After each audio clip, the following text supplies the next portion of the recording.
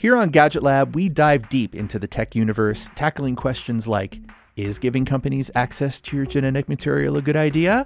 And are the latest phone releases really that different than the last ones? We want to help you make informed decisions about what is worth your attention. And here's something that is undeniably worth your time, a digital subscription to Wired. Lucky for you, we are giving Gadget Lab listeners an exclusive discount, 20% off an annual subscription to Wired. Just visit Wired.com and use the promo code GL20 to get 20% off a digital subscription. Use GL20 to get exclusive access to stories on the latest innovations like AI, deepfakes, and VR, as well as today's most talked about people in technology. This episode is brought to you by Progressive. Are you driving your car or doing laundry right now? Podcasts go best when they're bundled with another activity. Like Progressive home and auto policies, they're best when they're bundled too. Having these two policies together makes insurance easier and could help you save. Customers who save by switching their home and car insurance to Progressive save nearly $800 on average. Quote a home and car bundle today at Progressive.com. Progressive Casualty Insurance Company and Affiliates. National average 12-month savings of $793 by new customers surveyed who saved with Progressive between June 2021 and May 2022. Potential savings will vary. AI is making waves in every field it touches. President Biden is now on TikTok, and the election draws closer each day. With so much going on in the world, it is hard to keep up with it all, let me tell you. Hi, I'm Kai Ryssdal, the co-host of Make Me Smart. It's a podcast from Marketplace. And every weekday, Kimberly Adams and I break down the latest in business and the economy with short daily episodes to make it easy for you to stay in the know. Listen to Make Me Smart wherever you get your podcasts. Oh, boy. Those folding phones that sent me over the edge. Folding phones sent me over the beveled edge.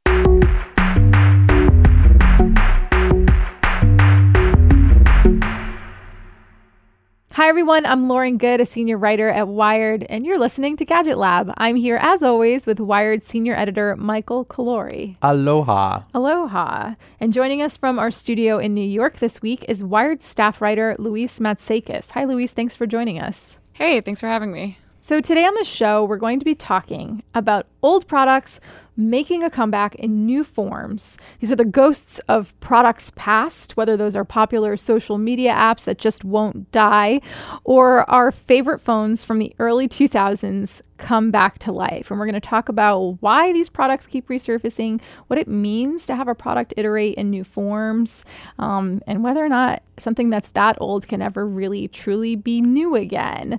So later on in the show, our Wired colleague Julian Chokatu is going to join us. But first, this week, a new media service launched. And I say new with like air quotes because it's not really new. It's called Byte with a Y, B-Y-T-E. This is the rebirth of Vine, which was the 6-second video service that was hugely popular and then shut down in 2016. Luis, you wrote a story about Byte for Wired.com. So tell us first what it is. So this is the reincarnation of Vine, like you said. So Dom Hoffman, who was one of the co-founders of Vine, for the last couple of years, kind of on and off, has been trying to relaunch the service in some form or another. So you might remember that in 2018, it was called V2, and then that project was put on indefinite hold. So now we have Byte, which is kind of like, a shorter TikTok, an Instagram stories kind of vibe. And a lot of like former Vine people are flocking to it, and it's super nostalgic, and it's still the 6-second loop that was, super popular back then.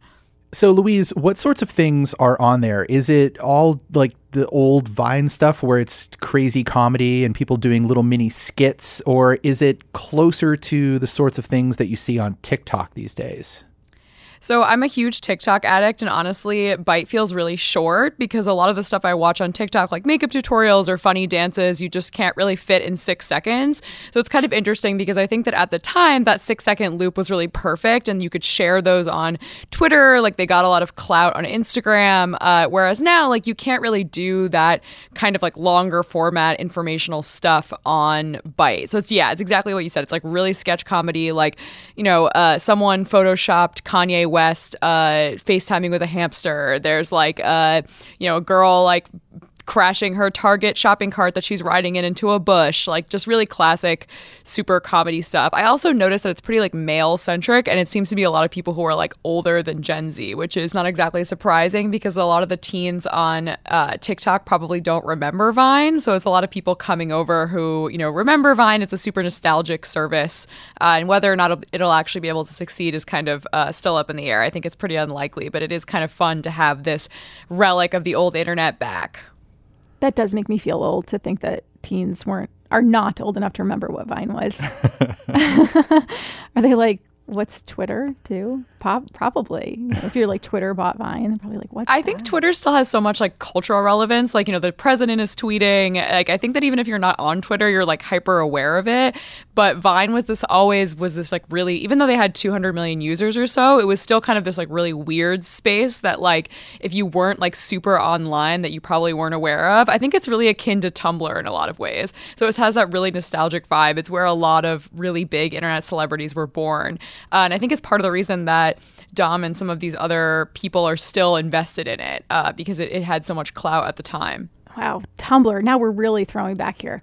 Okay, Luis, what I'm curious about is how the social media environment is different from 2016 when Vine last existed, or even 2018 when Dom and his team launched this experimental app. Like I know when I go to check apps on my phone now, I feel generally pretty overloaded by the number of apps that are on my phone. And for me, at least, things like TikTok and Byte, as much as I find them enjoyable so far, like they're not high priority for me. And I think that's largely because of the network effect.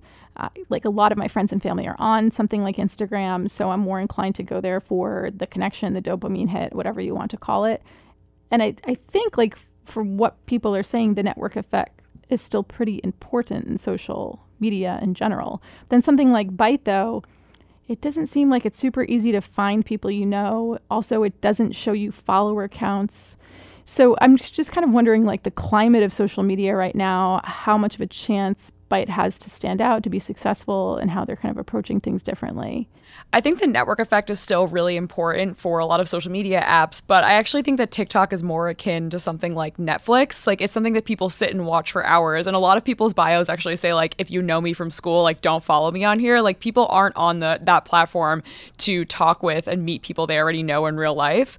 And I think that that's sort of the same environment that Byte is going for. But because the videos are so short, it's tough to have that same level of engagement. I also think that I don't know how to put this, but I just think that like that kind of weird humor is thriving on other platforms better right now.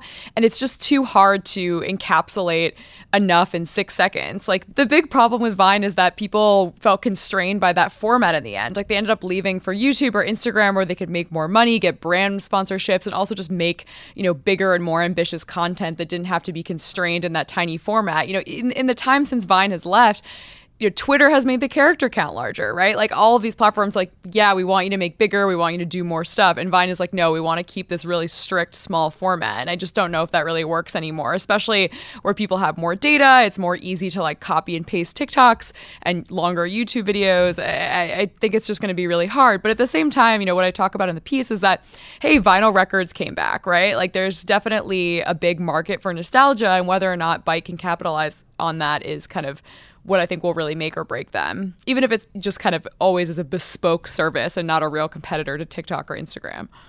I think the thing that you mentioned that's really interesting to me is that people are reposting TikToks. They're copying and pasting TikToks onto Byte. And I know like the Byte community, if you can actually call it that, there is a small community there. They're very sort of against that, and people rip on each other when they start posting TikToks to their account.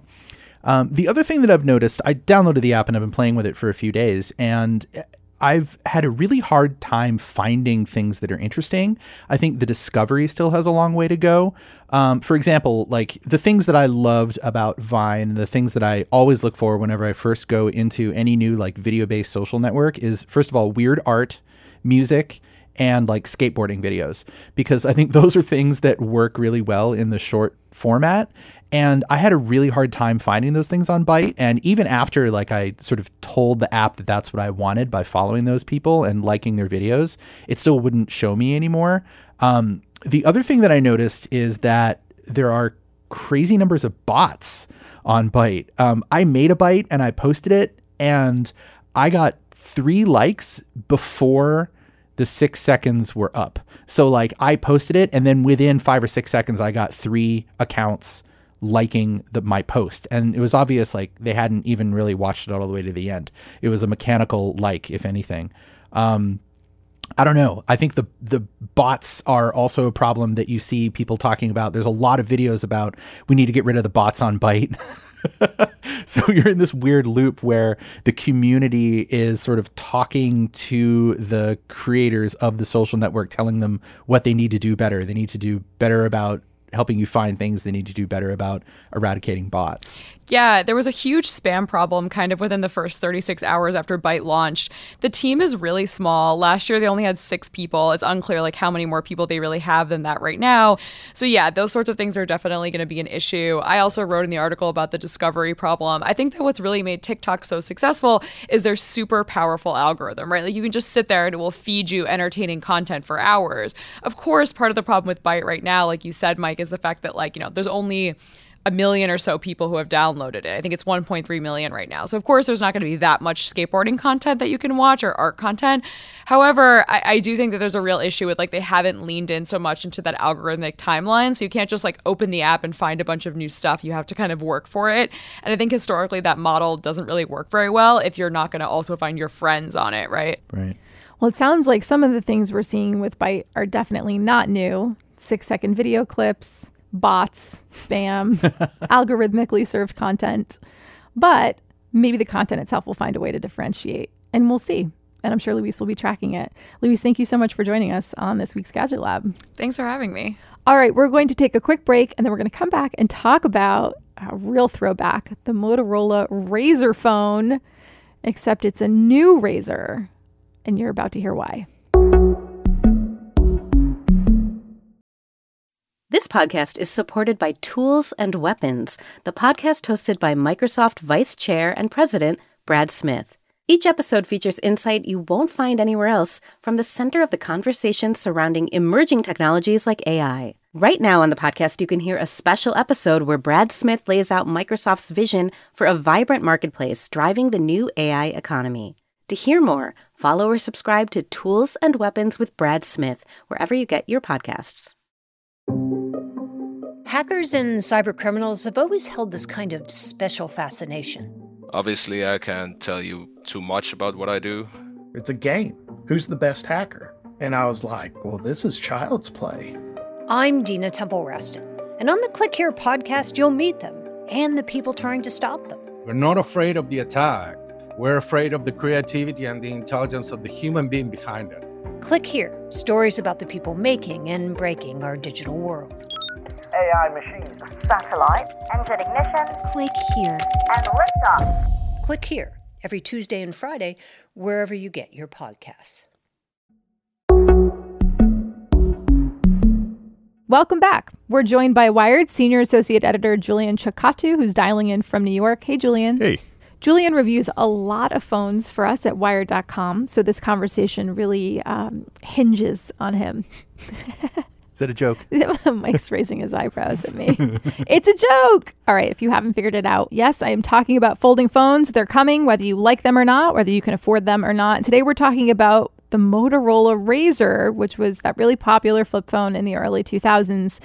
And it's getting a reboot because now when you flip it open, it's all just one display. It's a flexible polymer display, not unlike the Samsung Galaxy Fold.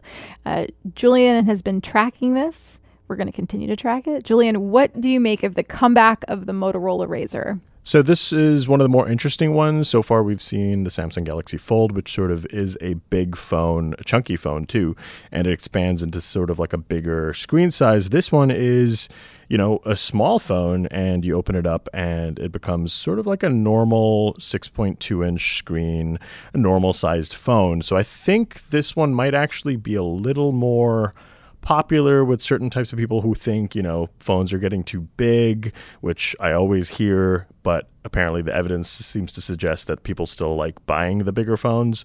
I don't get it, but maybe this is going to be the phone to get for the people that always complain about how phones are getting too big and they want something smaller.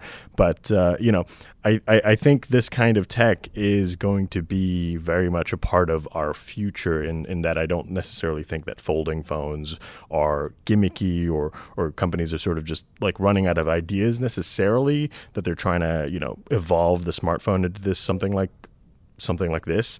But I do think that this is just sort of a natural evolution because they've been talking about folding tech for a long time. And I think inherently in phone design, we've always had different types of form factors, especially when you go back, pre-smartphone days. You've had sliding out phones and flip phones and all these kinds of other types of forms that now we're getting to a point where the traditional smartphone is so mature that we can experiment with something that is different in terms of how it looks and how it feels and how you sort of use it. So I think this is kind of a fun, creative phase that we're kind of entering, but obviously it's still going to take some time because the whole process is still very finicky, with all those Samsung Galaxy Folds breaking. The tech just really has to mature. So Julian, am I hearing correctly? You don't think this is a gimmick?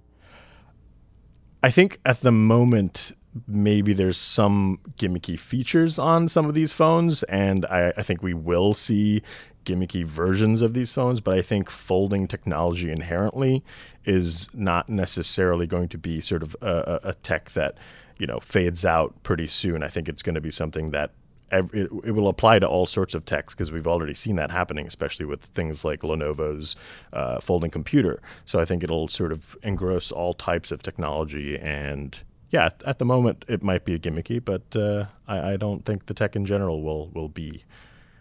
I agree with you, by the way, that the whole idea of having a 6.2-inch normal size screen and then folding that into something smaller so that it fits into your pocket is really the way to go. After using the Samsung Galaxy Fold for about a month, because as some of you might know, there were some issues with the early units of Galaxy Fold, and Samsung really wanted to get them out of our hands as quickly as possible.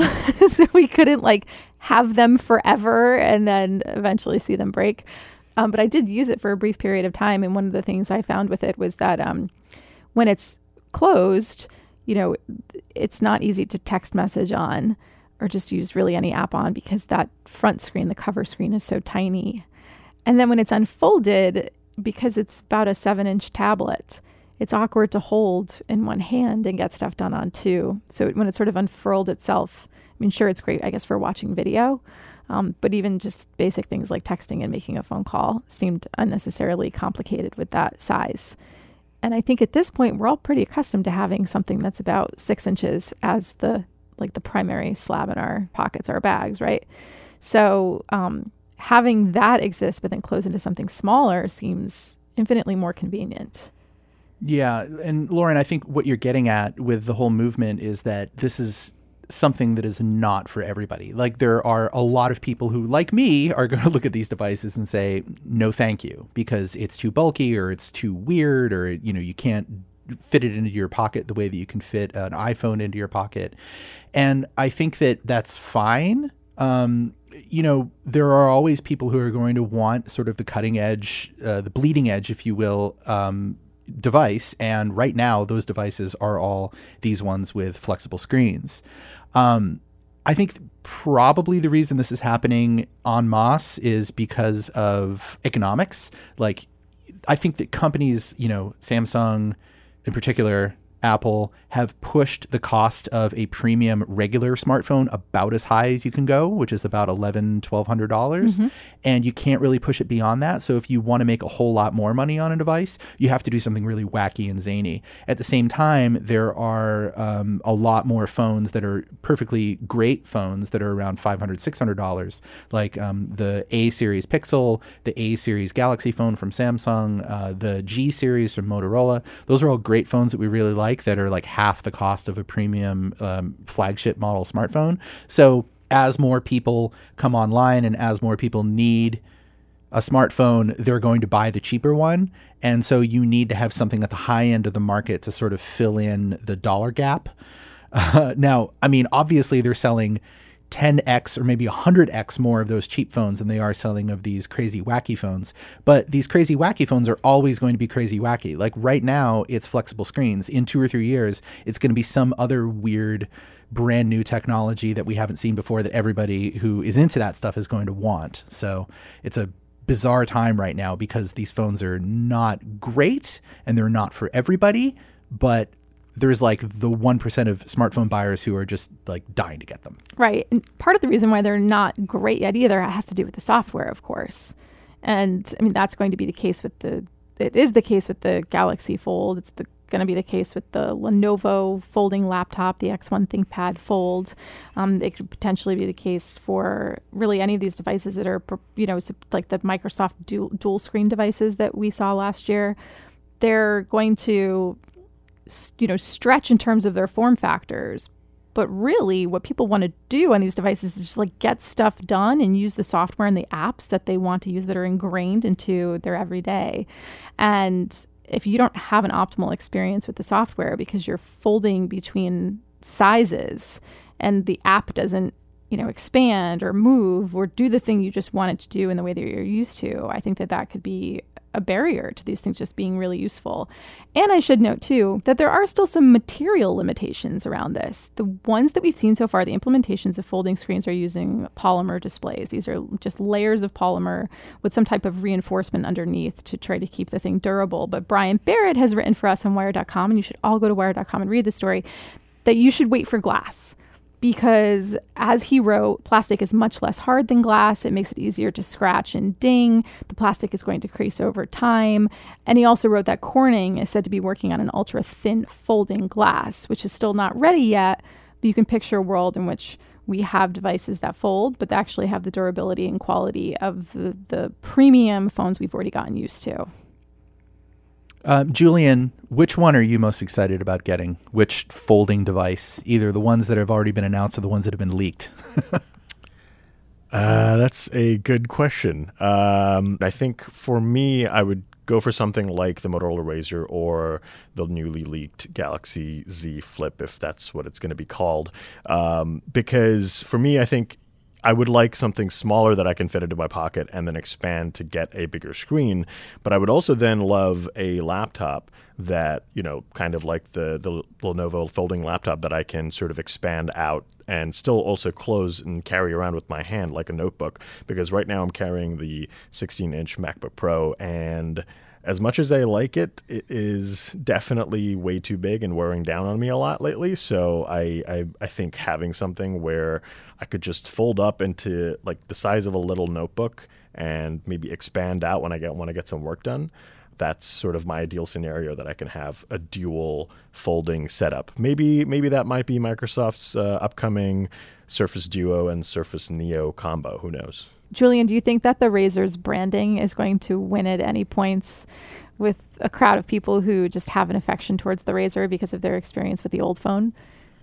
Yeah, I think there's always going to be that group of people that just buy things because it reminds them of, the past and nostalgia tech. I think that is going to do a lot of favors for Motorola with this phone specifically. So far, to be honest, I don't really like how it looks. I think it's a little ugly, and I think that's sort of a theme with most folding phones at the moment. They're all not really the prettiest. The leaked Galaxy Z Flip, if that's what it ends up looking like, that actually looks pretty good. But I'll sort of wait to see what that looks like. But outside of that, I think, definitely for sure people are going to get the Razr because of that iconic brand name and because it sort of looks the way it does. Julian also mentioned this upcoming Samsung phone, the rumored Samsung phone. We should note that we'll be at that Samsung event on February 11th in San Francisco, and we'll have all kinds of coverage on Wired.com, so be sure to check back in a couple of weeks. I don't think it's just going to be about folding phones, as rumored. I think that we're going to see some other flagship phones, too. There will be a folding car. That's right. Probably a folding TV set. You can just pick it up and carry it like a briefcase. Go to your Super Bowl party with it. It's going to be really cool. I guess Super Bowl will be over by then. Yeah, but it's a great idea. Late. Super Bowl 2021, okay? But I do think that if they have a flip phone and they call it the Flip, they should call it the Flips. Do you know Samsung uses S in their naming convention? Oh, yeah. So they usually do the S Galaxy. I guess it would be like Galaxy S. Yeah. So they do the Flip S, then it's actually called the Flips. It's a terrible idea. That's yeah. Yeah. All right, Julian, stick around because we want to hear your recommendation for the week. We're going to take a quick break, and when we come back, we're going to tell you what you should be watching, reading, eating, buying, everything you need to know. And also, we're going to have probably more terrible jokes, or at least I will. Hey everybody, it's Neil. I've got some huge news. Decoder is moving to Mondays and Thursdays. We're adding a second episode to the show. On Mondays, we'll have our classic interviews with CEOs and other troublemakers. I think we're going to have to start having conversations about how do we pay those jobs that can't be done by AI. And on Thursdays, we'll be explaining big topics in the news with Verge reporters, experts, and other friends of the show. There's a new generation of people on the internet. Google search has always sucked for them. So, there's no reason for them to be loyal. They can just go to TikTok. This is going to be really fun. I'm very excited about all this. So go subscribe wherever you get your podcasts now. Welcome back. Julian, give us your recommendation for the week. So I discovered a Netflix show that apparently hasn't been talked about too much. It's called Giri Haji. It's a Netflix thriller. It's about a Japanese cop searching for his brother in London. I haven't finished it, but so far, I don't want to give too much away, but the premise is that his brother killed the nephew of a Yakuza boss, and he framed it as though the nephew was murdered by another Yakuza family. So to prevent Tokyo from being eclipsed in an all-out Yakuza war, the cop is trying to find his brother and bring him back to Tokyo to face justice while also dealing with his own morality. How did you discover this one? I was just browsing Netflix because I was bored, and I'm a fan of all things Japan related, so caught my eye. Cool. And is this a series or a movie? This is a series. So you can binge watch it. Nice. That's a good one. Mike, what's yours? So I would like to recommend a gadget for your kitchen. And it's something that you should be particularly interested in if you cook a lot or if you do a lot of batch cooking.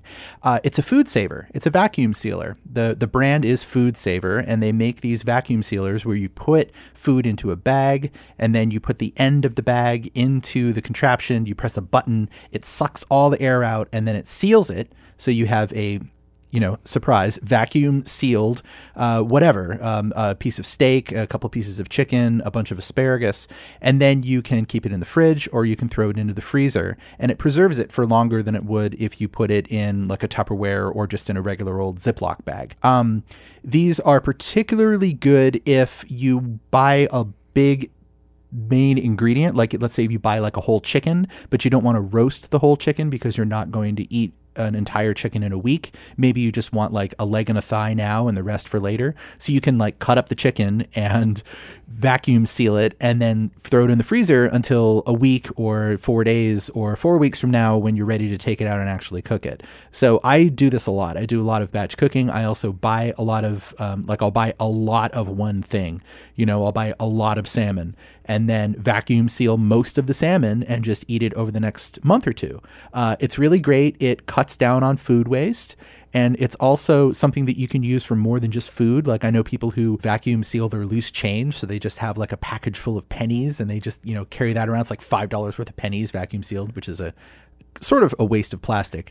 It is one thing to note is that the bags are plastic. So you are introducing more plastic into the ecosystem by using this. But I think the advantages of having more food available to you without wasting it outweigh the downsides of using more plastic. So the one that I would recommend, and if you go to look for a Food Saver, there's 6 or 7 or 8 models to choose from. The one that I would recommend is the Food Saver Space Saving Vacuum Sealer. That's what it's called. It's $100. It uses 8-inch bags, like bags that are 8 inches across. So they're not the super big ones. They're a little bit smaller, which is perfectly fine for most people. And also it's one of the cheaper devices at only $100. So that's my recommendation. And it doesn't have an app. It's not internet connected. There's Correct. Nothing smart about it. So it's not like you have to worry that in a few years you're going to lose support for your products. Correct. Right. It will make your kitchen smarter without connecting your kitchen to the internet. Isn't it funny how that happens? Supposedly dumb products actually end up being incredibly smart and not frustrating because they just do the thing. Oh, that's what we strive for. All right. I like want that recommendation. Okay, my recommendation this week is for you to go to wired.com and check out Megan Multaney's coverage of the coronavirus. Megan Multaney is one of our science and health writers, and she's a fantastic reporter and writer, and she has really been covering this quite closely. And of course, it's a pretty serious issue right now. And we're updating it, as much as we possibly can. And I know there's just a lot of interest around that right now. So go to wired.com, look for Megan Multaney, and read everything that she has written so far, including about how an AI researcher actually had predicted the coronavirus before it really happened. She also wrote the story about the first human-to-human transmission that we learned about this week, the first case of a human-to-human transmission. Really, it's just an evolving story, so go check it out. That's my recommendation. Definitely great stuff. All right, that's our show for this week. Thank you so much for listening, and thank you, Julian, for joining us again. Thanks for having me. If our listeners have feedback, you can find all of us on Twitter. Just check the show notes. This show is produced by Boone Ashworth. Our consulting executive producer is Alex Kappelman, and we'll be back next week.